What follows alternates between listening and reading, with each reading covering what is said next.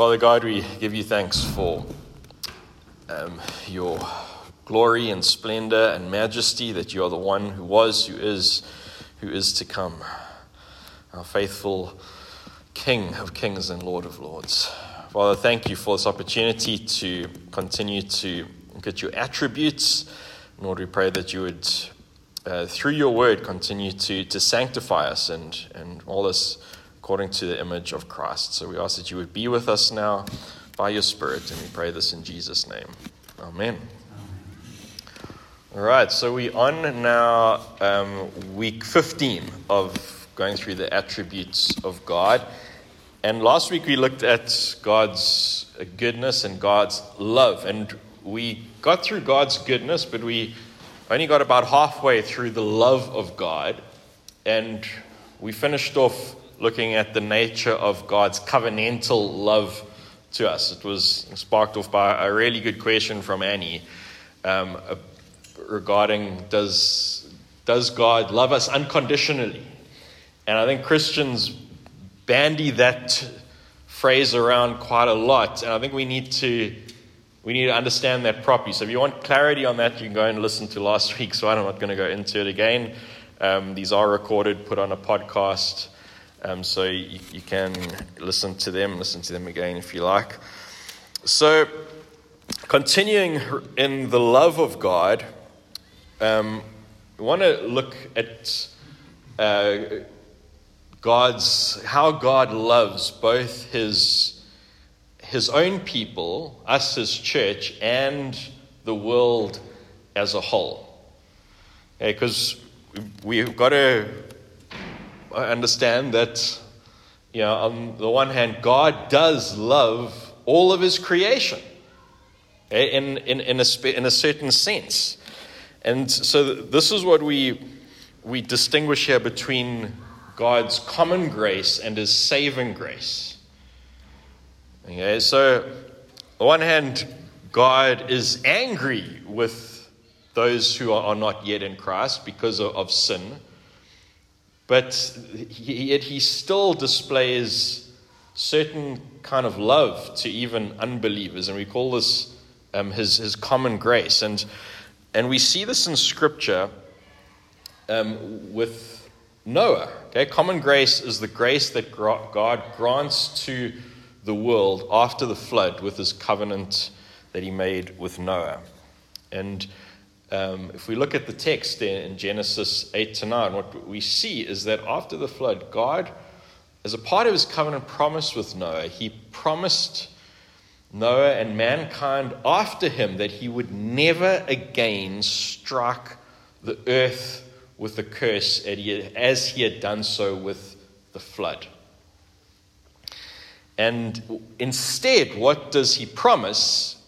He promises there to preserve all mankind and the whole of creation, in fact, by his hand of providence, as long as the earth remains. And we see that promise specifically in Genesis 8:20-22.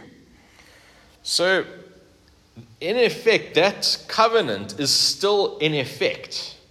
Yeah, we still enjoy these common grace blessings that God established under the Noahic covenant.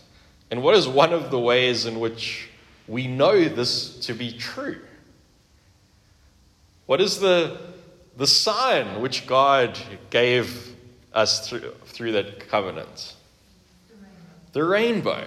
Okay, that is a sign from God for perpetual generations, pointing us back to that covenant as a reminder that God is never again going to destroy this earth with a curse like he did with that flood. Instead, his anger is being delayed. It's going to come one day. His judgment's going to come one day when Christ returns. But for now, in this age, he has promised to preserve all of creation, preserve all mankind as an expression of his common grace, his general love for all of creation, both his elect and reprobate. So this is why Matthew 5:45 says that God makes the sun rise on both the good and the evil. And he causes the rain to fall on the just and the unjust. So this is not a love of forgiveness. We must be clear about that. But it's instead a love of what we call forbearance, of long suffering. That God is only He's postponing final judgment, but in the meantime, he's preserving all of creation, all of mankind, believer, unbeliever, with his common grace. So any questions regarding any of this?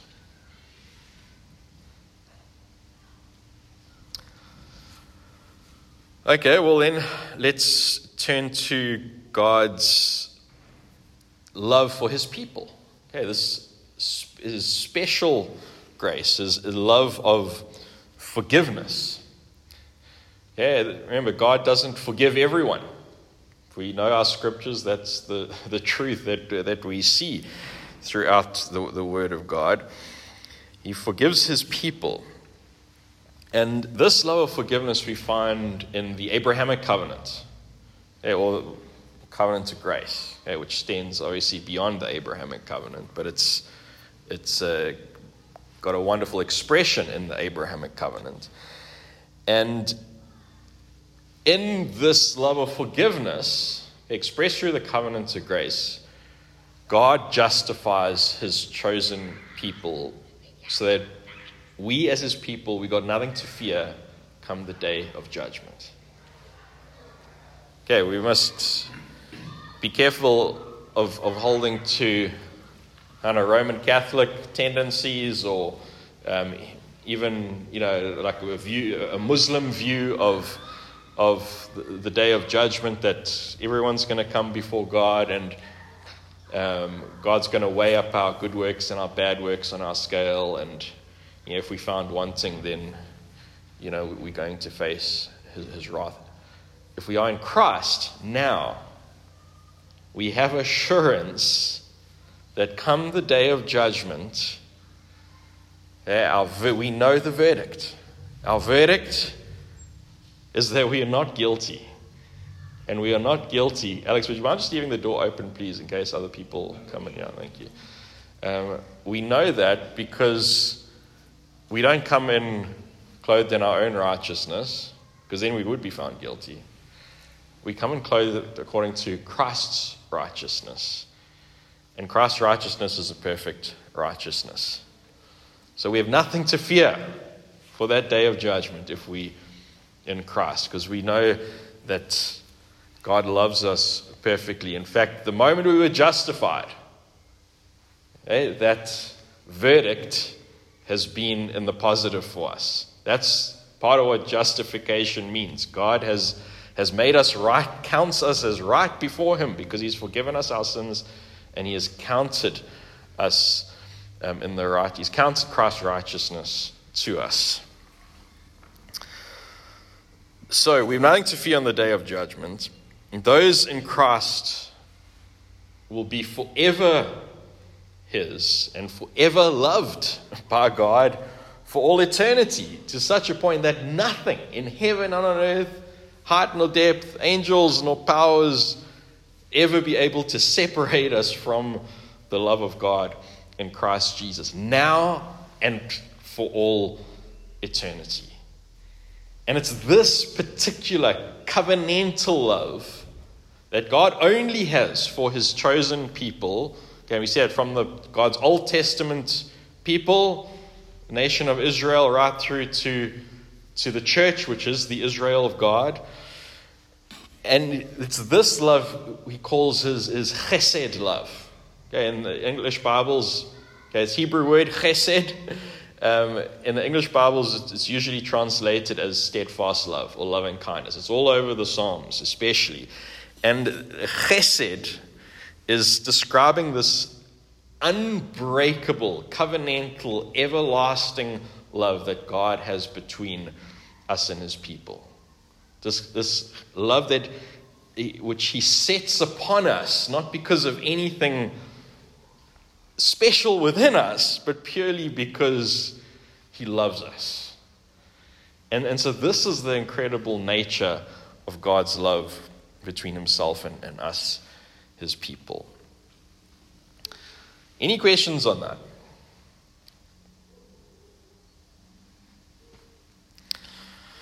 Okay, well, let's then wrap this up. And the love of God, we'd say, is most perfectly then displayed where? Sorry, Annie? On the cross, 100%. Okay, because there God gave up his Son to die in our place as atonement for our sins. And the cross, it was all about the Father's, it's a demonstration of the Father's love that drove him to send Jesus. Okay, the progressive Christians have really mischaracterized the atonement and perverted it to say that it's an example of cosmic child abuse and all that kind of stuff. How far from the truth that possibly is. The cross is anything but cosmic child abuse or a horrible father, forcing his son to do something he didn't want to do. That's, frankly, it's blasphemous to even think that what it's all about. No, the cross is the perfect example, the perfection of God's love, that he would love us so much that he would give up that which was most precious to him in order to redeem his own people. That's true love. And Jesus willingly went to the cross as well. He wasn't forced into it. It was his love for his Father and for us that led to him to willingly lay down his life for his people. And this is the nature of God's love. It's not a selfish love. It's a sacrificial love. And that's why 1 John 3:16 says that by this we know love, that he laid down his life for us. And we ought to lay down our lives for the brothers. That's why Ephesians 5:2 also says, and walk in love as Christ loved us and gave himself up for us as a fragrant offering and sacrifice to God. Questions regarding the love of God before we move on?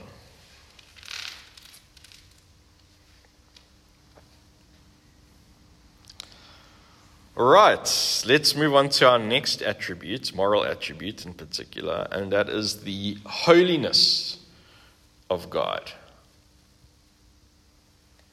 What does it mean to be holy?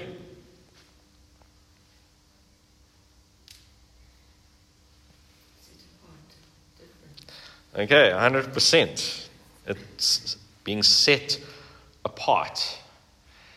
And so the holiness of God then describes this radical, majestic distinction between God and his creation.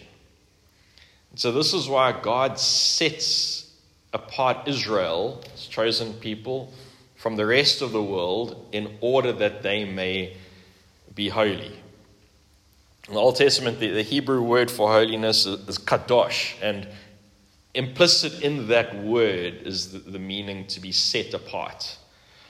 So, and we see this in types and shadows in the Old Testament, that the promised land was land that was set apart for God's holy people, as they were meant to be holy, while the rest of the world was not holy. So they could have their own place to worship God faithfully, not to intermarry with the pagan nations of the world and let them drive them away from the worship of the true God. They were meant to be holy and set apart in the land.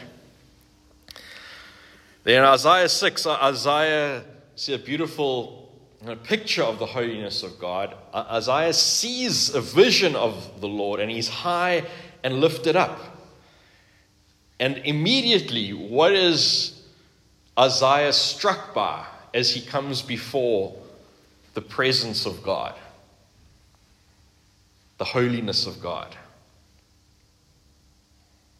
What does he cry out?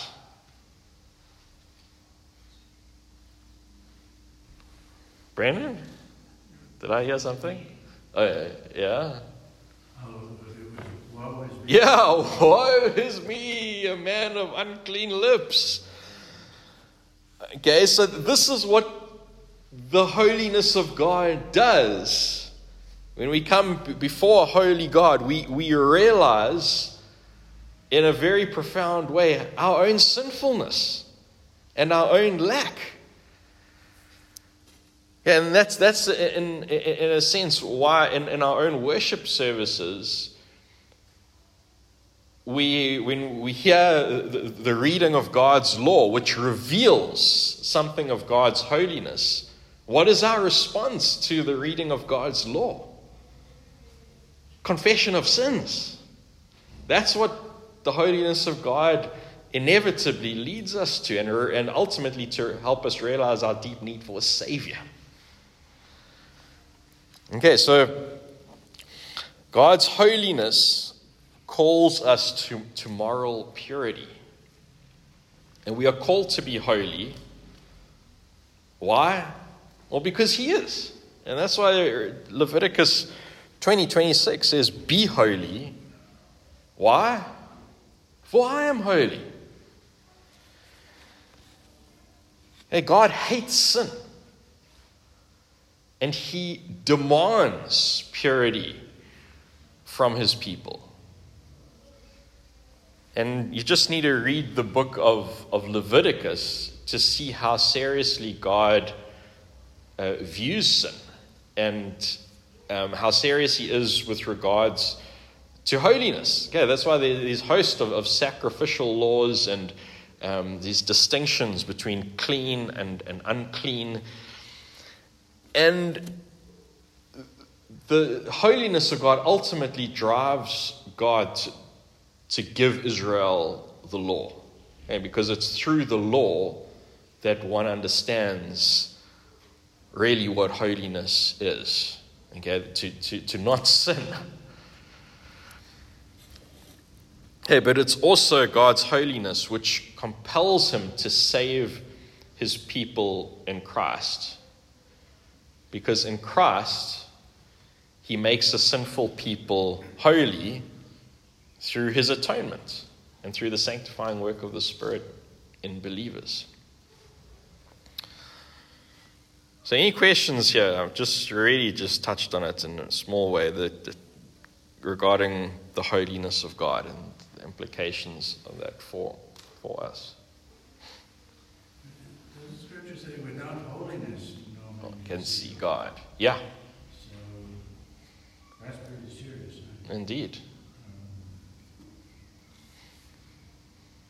The problem with holiness is it's a little bit abstract in terms of today's lifestyle. Yeah. But you'll help us understand.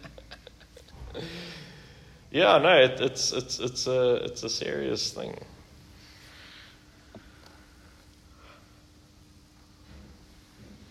Any other questions? Just makes me wonder about heaven. When we glorified, we come. Is it then correct to say that we are at that point holy? Because we enter heaven, we can't be in the presence of the Lord if we're sinful. Yeah. Yeah, okay, great point. So certainly in our glorification, it's only at that point in which we will be holy in ourselves. Okay, because we will be free from sin. Thank the Lord. We will be our new resurrection bodies, and we will be perfect as He has promised us. And there, precisely because of that, we will dwell with God, see His face, and that's what this morning's sermon is also going to touch on. So in that sense, in ourselves, we will be perfectly holy in the new creation. But, let's understand, we are also called holy now, in a different sense. Okay, because the New Testament, throughout the New Testament, what does the New Testament call Christians? Saints, and that means holy ones. So we are called holy, and there's this wonderful verse in Hebrews 10, which then captures our understanding of holy in this side of eternity. Hebrews 10:14 says, "For by a single offering he has perfected for all time those who are being sanctified." Okay, and then we'll also get into this into the sermon, actually. So it's what we call, I suppose, the now and the not yet of the kingdom is an example of it. Is that on the one hand, in Christ we are counted holy. We are called saints. By virtue of our justification, we have been made right with God. When God sees us, he sees Christ, because Christ's righteousness has been imputed to us. It's been counted to us. So for the sake of Christ, we are holy in relation to God because of Christ's righteousness. Yet within ourselves, we are still, while we are not under the dominion of sin anymore in Christ, as we are new creations, the effects, we still struggle with sin. It's just a reality of that all Christians, that all of us experience in this age. But by God's grace, because of the work of the Spirit in our lives, he's sanctifying us. He is busy making us holy. So we are not like an unbeliever who's can't do anything but sin. Okay, that's Christ, that's different. No, we are not slaves to sin anymore. But by God's grace, he is making us holy. There's some progress and throughout our Christian life, but there's never perfection this side of eternity. That's very important for us to understand. We are not, and that's what the text in Philippians this morning is looking at. We don't believe in sinless perfection. Okay, that's a false teaching that's plagued the church, unfortunately. So we are holy and we are being made holy. That's the kind of tension, mystery we live in this age. And it's only when we meet Christ face to face in the new creation, there we will be holy in ourselves and perfectly, exist perfectly before God for all eternity. Any last questions? Yes, Patrick. So it doesn't help for me to compare myself to Mother Teresa. She's going to heaven. I'm far short, so because that's the traditional. Yeah. Say, for example, Protestant Catholic Church, or many of the mainline. Yeah. Religions sort of say, well, let's see, the pastor is a role model. I must be like him, or I must be like that person. Yeah. Same with all the other non-godly religions. Yeah, I think, I just don't know how helpful it is for Christians to compare themselves to each other. We should keep our eyes on the prize, on Christ himself, the one who is making us holy and who is perfectly holy in himself. That's what Jesus said to his one disciple. He said, "What is that to you? You follow me," when he was talking about Yeah. Now that nice verse that says, "Therefore put on the Lord Jesus Christ." Yeah. And I just think that's amazing, because then God sees Jesus, not me. Absolutely. Amen. It's a great comfort. No. All right. Let's pray. Father God, thank you for this time together. Thank you for your promises in your word, and especially with regard to your holiness, that in Christ, Lord, you count us as holy. And we long for that day where we will be made holy in ourselves when you raise us up to glory in the new creation. In the meantime, Lord, we ask that you would continue to sanctify us, putting sin to death in our lives, helping us to glorify you. And so we pray also now, prepare our hearts as we enter into the worship service now, and pray all these things in Jesus' name. Amen.